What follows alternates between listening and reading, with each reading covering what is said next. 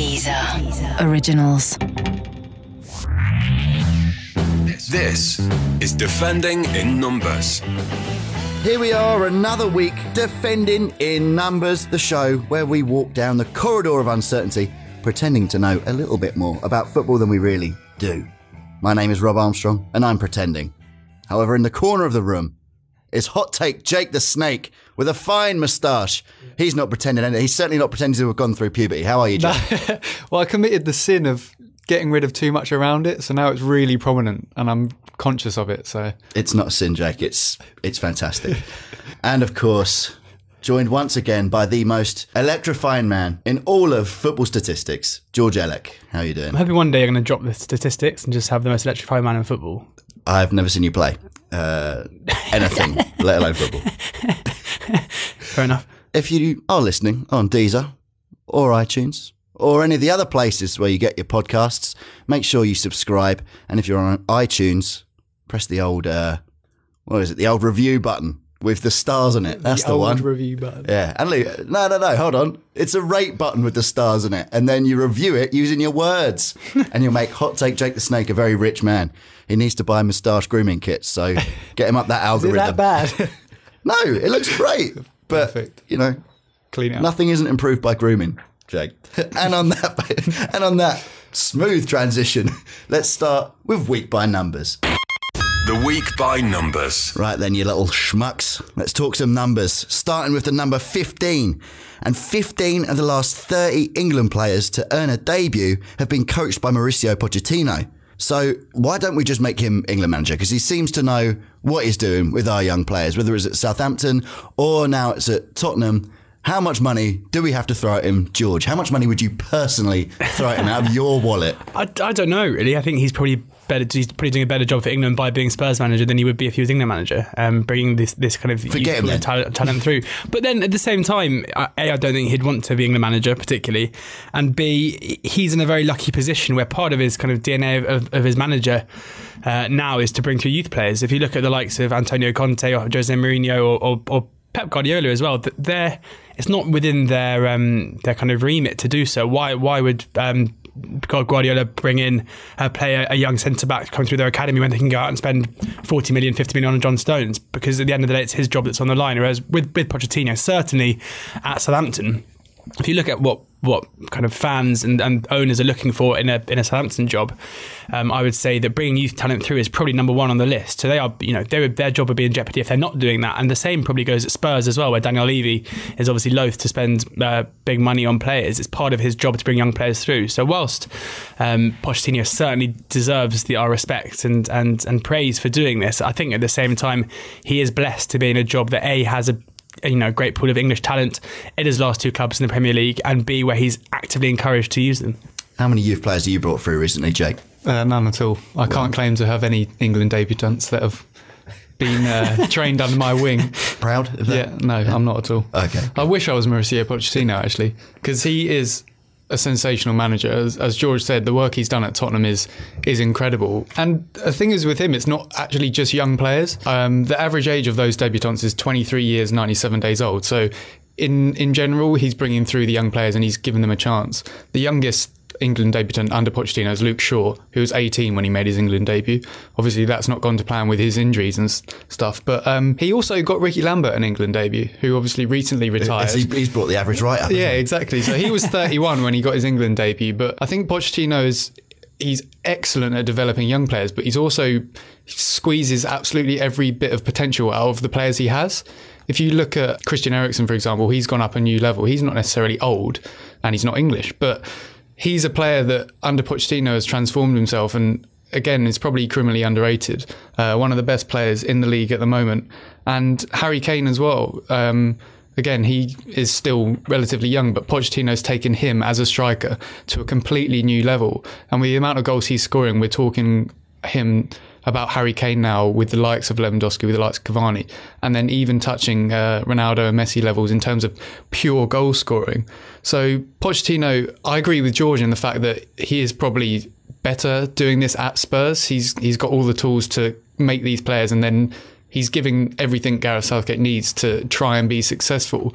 And I think it's time we sort of don't be embarrassed about just showing how much we rely on him.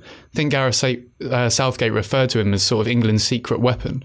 And I just think we should be packing this England team with as much Spurs talent as possible, because the likes of Spain and Germany have proven that when you have a team that's played together in the same style, in the same way for years, that can only breed success. So with Tottenham players, if we're using 5 or 6 in each starting 11, then they have this awareness of how to play with each other, especially in the 3 at the back system that Spurs used so well last season. Kyle Walker obviously counts as an old Spurs. He'll know Harry Kane. If we can pack England with these Spurs players that Pochettino is developing and obviously coaching incredibly well, then we almost don't need him as England manager. We just hope someone in the position can understand that's what is probably the best course of action. I think Gareth Southgate should give Pochettino a call and say, would you start Eric Dyer and Jordan Henderson as midfield 2 against bad teams? And then he will get his answer as to whether or not he should do that ever again. Do you reckon it's too late for him to get Fernando Llorente an England call-up? Probably, yeah. He's just too old, isn't he? He's too old. That's what's stopping him. That's the only thing in the way there. And speaking of too old, 44, the next number, and that's how old Egypt's goalkeeper SM El Hadari is, who qualified for the World Cup last weekend after 22 years in the national team. He's got 156 caps and he's won the African Cup of Nations 4 times. And Egypt are one of those teams, despite the fact when I was growing up, they seemed to win the African Cup of Nations every year. But how have they gone so long without getting in the World Cup? We saw how much it meant to them with the celebrations when Salah scored and everything like that in the last minute with the penalty. They've had good players come through there. How have they missed out so many times? It's hard to say. I think it's just years and years of underachievement, really. As you say, it's not like they've been perpetually bad. They've had successes in AFCON. They've had very, very good players coming through. It's just a case of just a bit of a hoodoo. I think sometimes when you go for so long and not qualifying, we saw with Wales as well over the earlier this week, who haven't qualified for over 50 years, and they fall at the last hurdle again when they've got a home game against Ireland to win to get into the playoffs and maybe qualify automatically, and they fall short. And I think having that mental block, and we see it with England every major tournament, there's absolutely no way, despite what anyone says, there's no way that we should be as poor as we are. There's no way that we should have made a semi since only once in '96. So I'd have to say it's just bad, basically bad luck. And you saw by how much it meant to them and how much it meant to the players, how much it meant to the fans, that this was a huge step to overcome. And good they finally done it. He's like the Egyptian Nicopolidis, isn't he? Is that his name? The Greek goalkeeper who was grey since the age of 9? Yeah, he's like Buffon as well. Buffon's obviously 39 and still playing. But the number of caps you mentioned as well, we all sort of hail Buffon as this sort of eternal, immortal goalkeeper in Europe, but like there are these African goalies. And so Buffon's the 4th most capped international of all time. And El Hadari drops down a bit, obviously with a bit less, but to be going at 44 years old and playing really well. In the most recent African Cup of Nations, he saved 2 penalties in the semi-final, the penalty shootout, maybe in the quarter-final actually. I might have got my wires crossed there. But he's got 2 penalties and 4 clean sheets in that tournament. They lost to Cameroon in the final, but at 44 years old, he was one of their best players in that tournament. The old cliche that age is just a number rings very true with him. He'll just be hoping that the likes of Mohamed Salah, and they've obviously got El Neni from Arsenal, a couple of Premier League players in there. They're usually the stars of the team, and they've also got Stoke's young winger/forward, which they use in every position, Ramadan Sobhi, who again could probably be looking at that World Cup to sort of make a claim. A lot of hype about him when Stoke bought him, and he's not really done much. So they've got a good bunch of players, and as you said, they've always had a good bunch of players, but to finally get into the World Cup, they could just end up doing what Nigeria, the other African team that are sort of most famous for. Nigeria always get in the World Cup and usually fall short. So getting to the World Cup is one thing. They've hurdled that obstacle, but now it's can they really make an impact at that tournament? Yeah, they definitely get a shock in them, I think. Definitely, yeah. We saw in Brazil, Algeria were very, very competitive, very good. I think that there's definitely scope for African teams to be good, and I think that there's carrying momentum through as Egypt will. They're definitely a banana skin for anyone. I think that if you look at this World Cup upcoming, I'd say that Brazil and possibly Germany are really the only 2 teams that you can't really find fault in. Or struggle to. I think Brazil certainly look very, very strong. And in that respect, I think that it could be open, like we saw in the Euros last year, it could be open for someone to go on a run and get later on in the competition. Well, someone who's not going to be at the World Cup this year is old old Arjen Robben, who retired last night. The glass man, as he called it. Would you say the glass man lasted longest? Yeah, lasted longest. Is he the all-time record caps holder for Netherlands? No, he's ninth. He's ninth. Oh, so, nowhere near. Forget it then. But he has got 37 goals. That's the number. I forgot about the numbers part. 37 goals. So he retired from the Netherlands last night. Joint fourth on the all-time goal scorers list. The same as Dennis Bergkamp. Do you feel he is maybe a little bit underappreciated as a Netherlands player? Do you think that maybe they underachieved a bit, given that they had that World Cup final and then the semi-final, the World Cup final? Yeah, it was the World Cup final, wasn't it? And then the semi-final in 2014. Do you think that maybe with that squad of players, particularly how it's ended up now with them not even qualifying, do you think that there maybe should be an extra honour on Arjen Robben's list? I mean, I think that the sad fact is that his Holland legacy or Netherlands legacy will go down probably as failure. You get to that World Cup final, which is such a turning point. I think there was so much positivity around that squad of players and that team at the time. And at the end of the day, for the Twin Cup, the twilight of Arjen Robben's career, that they've been abject and very, very poor. And I think as in international football, unlike club football, that's probably where you look to your senior players to really drag you through it. And their failure to qualify for two major tournaments in a row is basically unacceptable, to be honest. Yeah. So first time they've failed to do like consecutive major tournaments, not qualifying since 1984-86.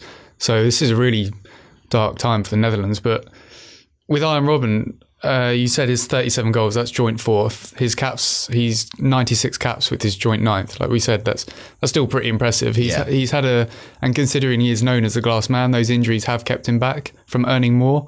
I think like a fully fit player, even not playing until 33, would have got 100 caps, given his ability, because Arjen Robben is a phenomenal player. He's predictable or whatever it is, but the fact that for 30 years, he's had a 14-year career at Netherlands, all those 14 years, you know exactly which way he's going to go, and no one's really been able to stop him. Yeah. He was their best player in this qualifying tournament, the only one really scoring goals. He got 2 in their most recent game to get joint with Dennis Bergkamp. He got a hat-trick in one of the games as well. In terms of his legacy, I think from what I was seeing, the reaction of his retirement, Netherlands fans are almost torn with what he's done. They appreciate how marvellous a player he is.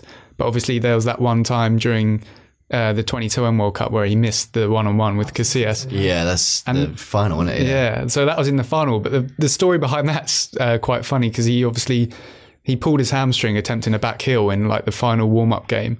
He went to this controversial physio to get treatment, Dick Van Toorn. He went to his house. I know, but the videos of Arjen Robben. Dick Van Toorn. Yeah, or Toorn. It's two O's. What name for a physio? Yeah, exactly. A Toorn hamstring. Dear. But he went there, and it was like you can see the videos of him appearing, like the amount of press that were outside this physio's house. Arjen Robben coming out saying, "Yeah, my hamstring's fine." Didn't play in the first few games. Came on and Netherlands scored from his deflected effort from a classic cut inside run. And I just think he almost got them to that final, but then this fitness issue that's plagued his probably whole career stopped him from becoming one of the world's best. Because in terms of individual talent, when he was on form, like even when he was playing for Chelsea, Arjen Robben's one of my favourite players to watch. As I said, you know where he's going, but there's that anticipation of when will he cut in, when will he bend it in the bottom corner. So yeah, 96 caps, 37 goals, and 29 assists to go with that. He was directly involved in a goal every 112 minutes for Netherlands. It's an unbelievable effort. So he's a brilliant player, and as George said, sadly it's probably going to be seen as a failure because they never sealed that trophy that he would have wanted as well. Yeah, imagine us considering an England player a failure after getting to a World Cup final, a World Cup semi-final. Well, mate, all the England players at the moment apparently failures for getting into a World Cup. Yeah, by walking there. Yeah, exactly. by literally qualifying with such ease, and we should be ashamed apparently. Yeah. Clowns. Speaking of disgraceful England, let's maybe move on to the number 334,000, which is the population of our old friends, Iceland. Now the smallest country population-wise ever to qualify for the World Cup. When you compare it to the USA last night, who have 323 million. They didn't qualify. How does that rank in terms of how much credit should we pay to the Icelandic Football Federation for getting their youth systems and their football systems in such a state that they've managed to qualify for 2 international tournaments? And basically show up. I mean, I'm not going to call England an international superpower or anything, but an established tournament team. At the previous one, they finished above Portugal in the groups as well, and went on to win it. I think they're a huge sign of how system is probably more important in international football than individual quality. For all of the chat about Ronaldo during the Portugal success at the Euros, that was actually a team that was based on basically a solid back four, except for that weird game against Hungary, and I think Iceland do the same. They have a consistent starting lineup. They play a system they know that works. They play very much on the counter. They're very, very happy putting 11 men behind the ball, and they deserve huge credit for that. It's international football, because you don't train every day, because you only play with each other 6 or 7 times a year. It's important to have that, that almost muscle memory where you know how you're going to play and you know how you're going to set up, and they've done that very, very well. I've just got this feeling that England are going to be drawn up against them in the World Cup again. It's going to be like Sweden during the 90s and the early noughties, where we just come unstuck every time. But they deserve absolutely immense credit. What an achievement for them. I've seen a lot of sort of 4G pitches and all-weather pitches and domes where they play football and stuff over there. So it seems to me that they're getting it right at every level, building up to the national team.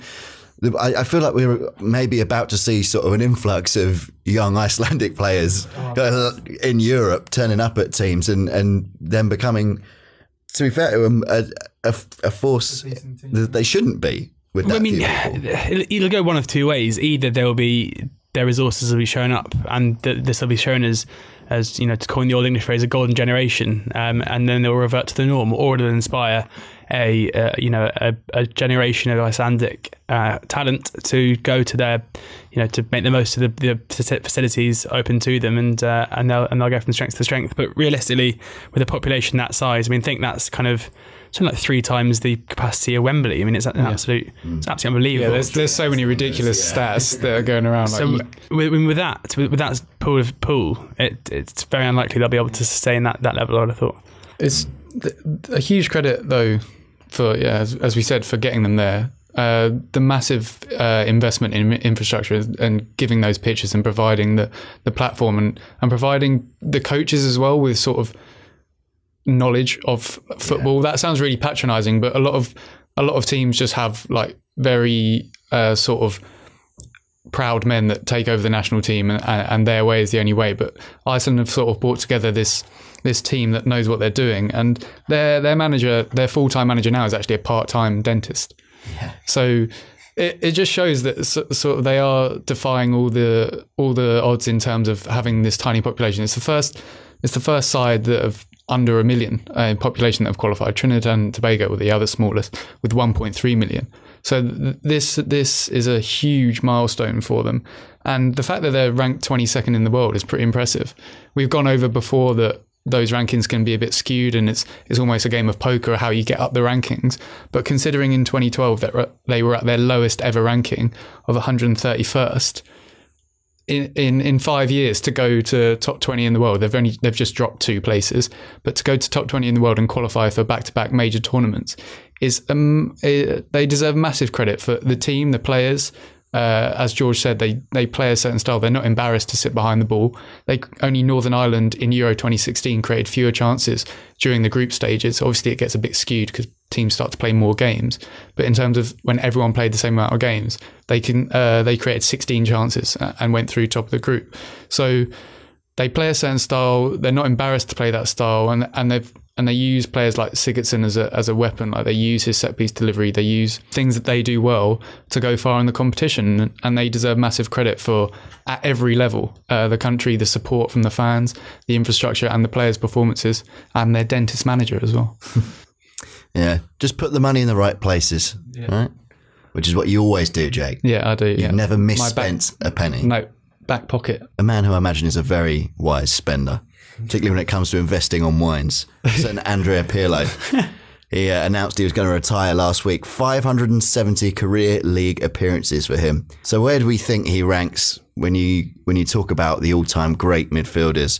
You look at the clubs he's played at. I mean, New York City FC, that's the big one. You look at the clubs, he's played at both Milan clubs, Juventus, he's won so many trophies, Champions Leagues, World Cups. He must be up there with the very best of them. Yeah, he's had an incredible career. I think an amazing thing about his career is his ability to, reinvent himself as a footballer during it. if you look at the Pirlo in his Milan days early on, he wasn't that kind of quarterback holding midfielder. He was an energetic guy playing further forward who used to get forward. And then once he was deemed surplus to requirements and ended up going on a free transfer to Juve, that's where he really hit the world stage, I'd say, into his early 30s, and where he began to get the plaudits that probably his talent always deserved. I still used to get frustrated watching him sometimes because in that time, because it almost got to the stage where every time he got the ball, he was trying to play a nice 60-yard crossfield ball over the top, which they're not always going to come off. But his the legacy that he'll have at his clubs and Italy and basically on football as a whole, you've got to be impressed with him as a player. He's definitely a serial winner. The fact that he won 5 consecutive league titles in Italy, one was with Milan, and then, as George said, they sort of said, "No, you're on the decline." He went to Juventus and then won 4 in a row. He is a bit of a marvel, and I think he almost everyone loves him because of how cool he is and how sort of composed he is. But because he hasn't got that really like garish personality, you almost sort of lose track of how good he is. The fact that nothing is a big moment for him. He's composed at every moment. That the Panenka against England probably sums him up.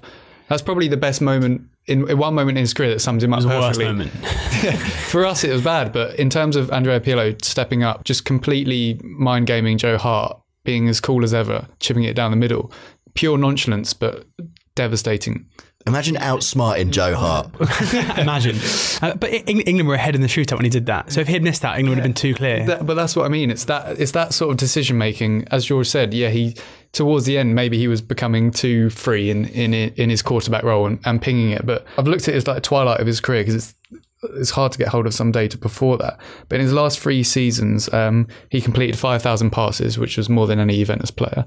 That was 88% accuracy, and it goes to show that he, as George said again, he reinvented himself into that role, became this absolute pass master, and was also pretty good at free kicks, scoring 11 in that time, which was more than any other player in Europe's top 5 leagues. 18 trophies across his career. There are so many numbers you can talk about with Andrea Pirlo. Yeah, he is one of the best midfielders ever because he has won everything, and he did it so often. Yeah. It wasn't just a one-time thing. We've lost a few of the old masters recently. Got it on the list. We've got Xavi Alonso, Paul Scholes, Totti, all in recent years. Like just Harry Winks left, isn't it? Yeah, exactly. The old master Harry Winks. It'll be next. All right then, let's move on away from these god awful numbers and into the section of pure embarrassment. I'm embarrassed to ask.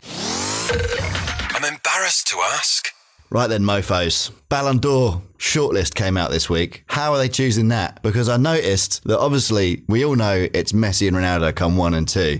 But then there's these 28 other players, and not on the list is someone like Alexis Sanchez and Keylor Navas and Carvajal and players like that. Sanchez obviously didn't win the Champions League, but the other 2 did. Also, no Andy Carroll. It's shocking. How are they choosing this? He didn't even get a Puskas nomination. Sadio Mane and Philippe Coutinho are in it. Which is, exactly. Coutinho was injured for 3 months. It's very, very strange. There were some bizarre choices, yeah. Yeah, I mean, it changed last year. So France Football and FIFA have always had separate awards. And I think in 2010 they decided to... The best FIFA awards, isn't it called? It's called something ridiculous. Isn't it called like the FIFA Best Player, FIFA Best FIFA Award? Yeah. And they had different awards basically since inception about 60 odd years ago. I think Stanley Matthews is the first person to win the France Football Ballon d'Or. And then about 6 years ago, I think probably under some pressure from Mr. Blatter, they decided to unite the awards basically. And then it became a vote amongst the, as it is now with the FIFA award, a vote amongst captains internationally and managers. And then last year, they decided, Gianni Infantino decided that they wanted to have their own award back again, which I think has probably backfired because I don't think anyone's going to really care when the FIFA nominees come out in about a week or so. So now it's just a case of basically a panel of French journalists, from what I can tell, are the people who choose the shortlist, which maybe goes, Sadio Mane started at Metz. I don't know if that, if necessarily players who they have an affinity to are getting preferential treatment. I'm not sure.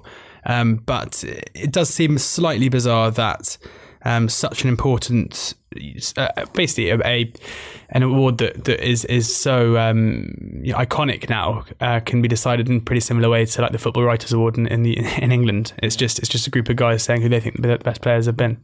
So is Ballon d'Or not the best FIFA best ever best Bisto best player ever FIFA men's award now? Is it just, has Ballon d'Or's credibility been reduced by the fact that it's just four blokes? I don't think it's been reduced at all, because that's what it started off as. France Football have been running it since 1958. It's only recently that they merged with FIFA. So last year, 173 journalists from around the world voted. So it's not just France, but it's. I understand what George is saying. Like, this year was unprecedented for Ligue 1. They had 4 French people in it, which is the most by any nation. And Ligue 1 had 4 players, a total as well. La Liga had 11 players in it, and 7 were from Real Madrid. So again, there's the one argument with sort of these Ballon d'Or and individual awards is that for some reason the kicker always seems to be trophies won, which is indicative of how your team plays. So the fact that almost all these Real Madrid players are in the Ballon d'Or shortlist, they're probably saying they're the best team, they won the biggest trophy, let's put them all in. But in terms of how the journalists go about deciding it, it's a subjective thing, isn't it? There's the eternal Lionel Messi, Cristiano Ronaldo debate. It's been 11 consecutive years where they've both been nominated. So that's been going on forever, and as you said, it's a choice between those two really again. But there's always interesting things in terms of like, how do you look at these nominees and decide who's best? Do we look at pure goal scoring? Because if in that case it's Messi this year. He's got 40 after his hat-trick that saved Argentina from their World Cup misery. He's got 49 goals in 49 games this calendar year for club and country. Second on that list is Lewandowski, followed by Harry Kane, who are both in the 40s. Ronaldo's got 42 in 42 games. In terms of goal scoring, that's the easiest number to look at when you're deciding these awards. But then how will a goalkeeper ever win it? David De Gea's got the most clean sheets in 2017 with 14. Jan Oblak's nominated this year. He's kept more clean sheets than conceded goals for Atletico Madrid in La Liga. 50 and 49. There's no real number or any way to determine it, and it just becomes a point of preference. And I really like the award. People weren't liking the 5x5 release of all the players, but I quite liked it. They made a day of it as it was, and it was interesting to see some of the new names come up there. But again, it will be between Ronaldo and Messi. And as I said, given Ronaldo won the Champions League, Super Cup, La Liga, and the Supercopa, he's probably going to take 5th and go level with Lionel Messi in the all-time rankings. Those goals he was scoring in the knockout stages of the Champions League as well, I think that cemented it for him, really, didn't it? Because he kind of dragged them. Well, first player to score back-to-back hat-tricks in a knockout round of the Champions League. I just don't understand how Coutinho's in it. I mean, I can't. Like with Mane, there's like something that kind of. I really just about. Mane, so do I. And he's had a very, he's almost had like a breakthrough year. Whereas like Coutinho hasn't played any Champions League football really. I mean, he's basically been injured for a long time. Especially when you get a player like Thomas Lemar didn't make it. No, I mean, and Christian Eriksen. Yeah, we mentioned earlier. I mean, Lemar got to a Champions League semi-final. He had like an incredible year on the wing. He played for this team, won a league completely. Against any expectation to do so. I mean, I'd love to know how Coutinho could be above Lemar. Christian Eriksen created the most chances in 2017 as well in Europe's top 5 leagues. He's one that sort of people were really picking a bone with. Like Kevin De Bruyne got in there, which I think he didn't get nominated for the 55-man shortlist for the best awards. Everyone was fuming about that.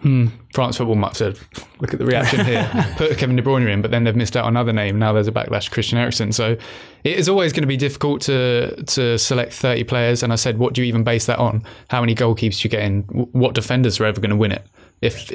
What do you quantify? Like Ramos won the most headers for Real Madrid in the Champions League and the La Liga last season. But what does that mean compared to 49 goals? It just takes a ropey World Cup, doesn't it? When in 2006, the World Cup, where all the scores were 1-0. Yeah, Cannavaro, wasn't it? Yeah.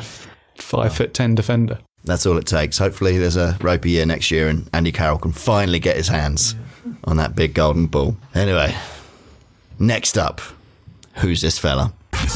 Who's this fella?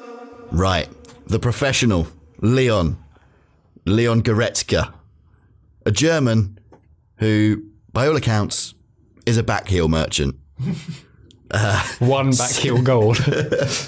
That's all I know him for. Apparently he's got 6 goals in 12 appearances, but I have no idea who he is, even though he's playing every week at Schalke. Tell me his story, guys. Tell me all about a man like Leon Goretzka. He's just one of the many young German players who are afforded game time in the Bundesliga, and therefore, is all better for it.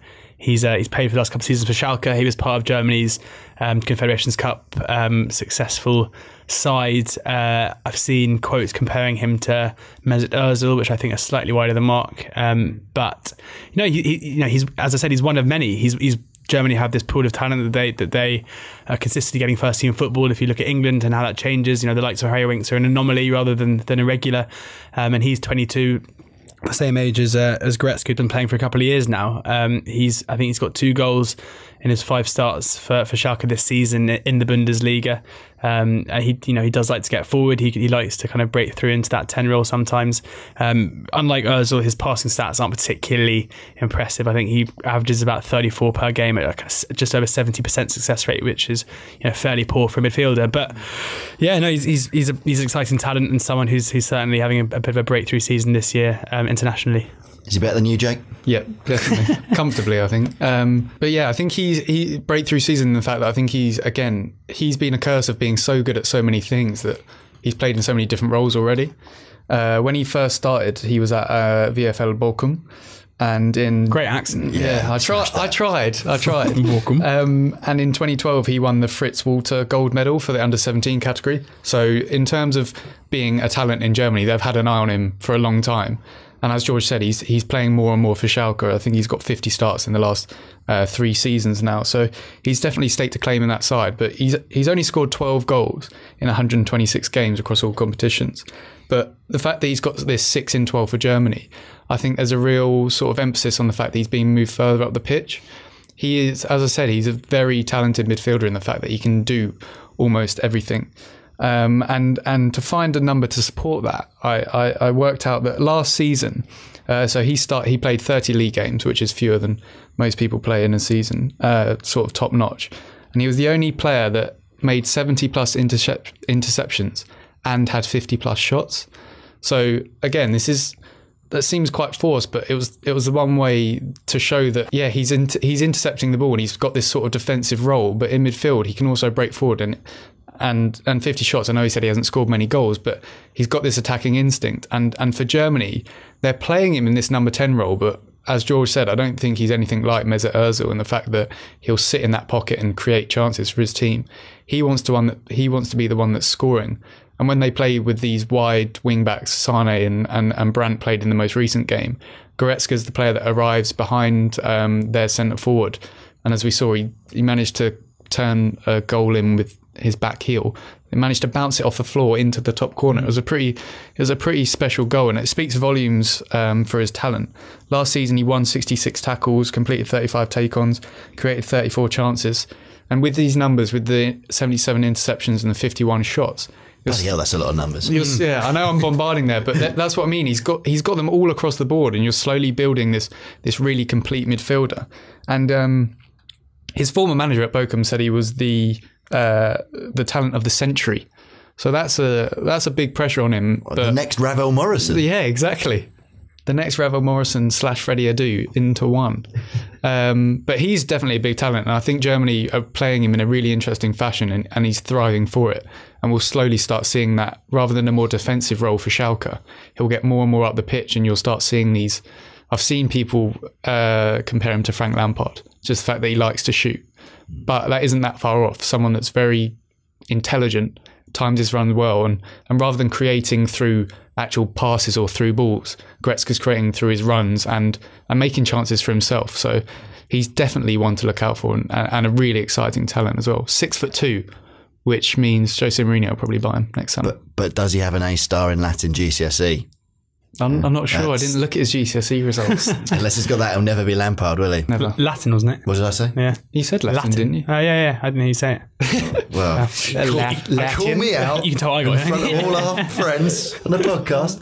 So he's a little bit of a goal scorer for Germany, but not so much for his club. He's not going to be in a bit of a Podolski situation, is he, where he's just much better for... He scored 2 and 5 this season. Yeah, that's what I mean. He's moving further forward. He played as a defensive midfielder, then became this box-to-box guy, and now sort of becoming that 10, but not a creative 10. He's doing a reverse Alan Smith. There you go. That's the technical both name his for legs it. intact. Yeah. All right then. Well, Alan Smith's legs weren't intact for long, and neither will your bodies after you shoot these stat bullets at each other in the very smoothly transitioned Stats Showdown. Stat Showdown. All right then. You no good, dirty SOBs, looking at each other with contempt, ready to beat each other in a stat showdown of a lifetime. Best out of 3. Jake, you're looking at me. You've got the moustache. You can go first. Impress me with a stat. I knew there was a reason for it. Give me ammunition. Right. Looking ahead to this weekend's biggest game in the Premier League. Man United, Liverpool. Burnley, West Ham. Not Burnley, West Ham, sorry. The man of the moment, Marcus Rashford. If he scores against Liverpool, he will have scored more goals as a teenager for Man United than Ryan Giggs in the Premier League. How old is he? 19? So he's 19, and his birthday's the end of October. So more than Ryan Giggs, 12. Wayne Rooney's actually leading that on 15. Right. So over in the Bundesliga, we have Borussia Dortmund against RB Leipzig in a very, very big game. Rasenballsport. Correct. Yeah. How do you know that? Pick those. You just pick those ones up. Lots to talk about. Naby Keita is going to Liverpool next season and how his take on stats last year was so impressive. And he comes back from suspension for this game after a 3-game ban. Naby Keita is averaging 5.4 successful take-ons per 90 this season compared to 3.1 last season. And that is higher than take-on rival Christian Pulisic, who's averaging 3.4, who will be his opponent. Okay. Naby Keita getting better than last year when everyone, well, you two said he was the best player that's ever going to exist. Or Marcus Rashford being better than Giggsy. Different position, but still interesting. I'm gonna go 1-0 to Jake. Fair enough. 1-0 to Jake. Yes, I thought my delivery was poor then. Yeah, it's the way you tell him. Probably you could have hyped that. I love take-ons as well. So yeah, it's weird that I thought it was strange. What you said was strange too. So yeah, well, teenage sensation. Time for you to take on Jake with your next stat. Am I right, lads? Yes, I am. Rate, review, subscribe. Jermaine Defoe comes up against his former club Spurs this weekend. Last season, he was caught offside a whopping 36 times for Sunderland. Shockingly, this season, so far, he's only strayed past the last defender once. Okay. I like an offside stat, you know. Weird stat. I know you like those. I like a wacky stat. Wacky stat. You know me. Jake, are you going to out-whack that? No. But also weirdly, Bournemouth have been caught offside 4 times all season, which is really weird. It's like they're not attacking. Yeah. Arsenal 21. I mean, they're second highest. Lacazette. Yeah. I mean, Defoe. Yeah, anyway. I know. No, as usual, I don't have the wacky ones, which, again, time after time I should learn just to find the wackiest thing. But I'm going to go back to Iron Robben because I love him so much. And if he scores for Bayern Munich in the Bundesliga this weekend, he will become their all-time top-scoring foreign player with 93 goals in the Bundesliga, beating Giovanni Elber. So he's that good. He's going to become Bayern Munich's top-scoring non-German. Had a lot of Germans though, haven't they? Bayern. He's in the top 10 of the all-time list as well. So, well, come back to me when he's number 1 at that, George. That's your round. Wacky wins again. Wacky races. They should rename this Wacky Races. Exactly. Yeah. That's what it's turned into. All right, then, Jake. Come back at him, bro. Come back with me. I'm gonna go to my man. So Kylian Mbappe was actually nominated for the Ballon d'Or at 18 years old. Wow. Good for him. If he scores one more Champions League goal, which kicks off again next week, he will score more goals. I'm going back to teenagers here. He will have scored more Champions League goals than any other teenager in the history of the competition, bettering Patrick Kluivert's 7. Be his 8th goal, and 6 of those came in the knockout stages. Fair play. Fair play for that last bit. You might have clinched it there. Oh. George. I haven't even said what I was going to say. I know. But that last bit, I was like, wow. Dele Alli didn't enjoy as fruitful a September as Harry Kane, scoring no goals and 1 assist. But to make it even worse for Dele, No player has lost possession in the Premier League more than Dele Alli this season, with 47, averaging 6.8 per 90, compared to 4.7 per 90 last season. Dele. I'm nervous. You should be. Oh no. Because I'm going to leave you in suspense for 5 seconds while I have a little think. Jake wins. Oh, yes. Kylian See, I gave you the eyes. That's not the first time that Mbappe will probably beat Dele Alli in their careers. Yes. It was that knockout bit. 6 of them coming in the knockouts. If you want Fair Kylian play. Mbappe Champions League records, I've got so many. I'll just leave it on, then you can just carry Should we just do a final 5 minutes and me reeling them off? Kylian Mbappe is. No. Jake, if people want to hear your Kylian Mbappe records, where can they find you? They can find me at Jake Entwistle on Twitter, as usual. No H in the whistle part. And George, you're the most electrifying man on Twitter, apparently. It's all nudes. Where can people find that? I'm going to get loads of new followers now. At George Elek, ELEK is how you spell Elek.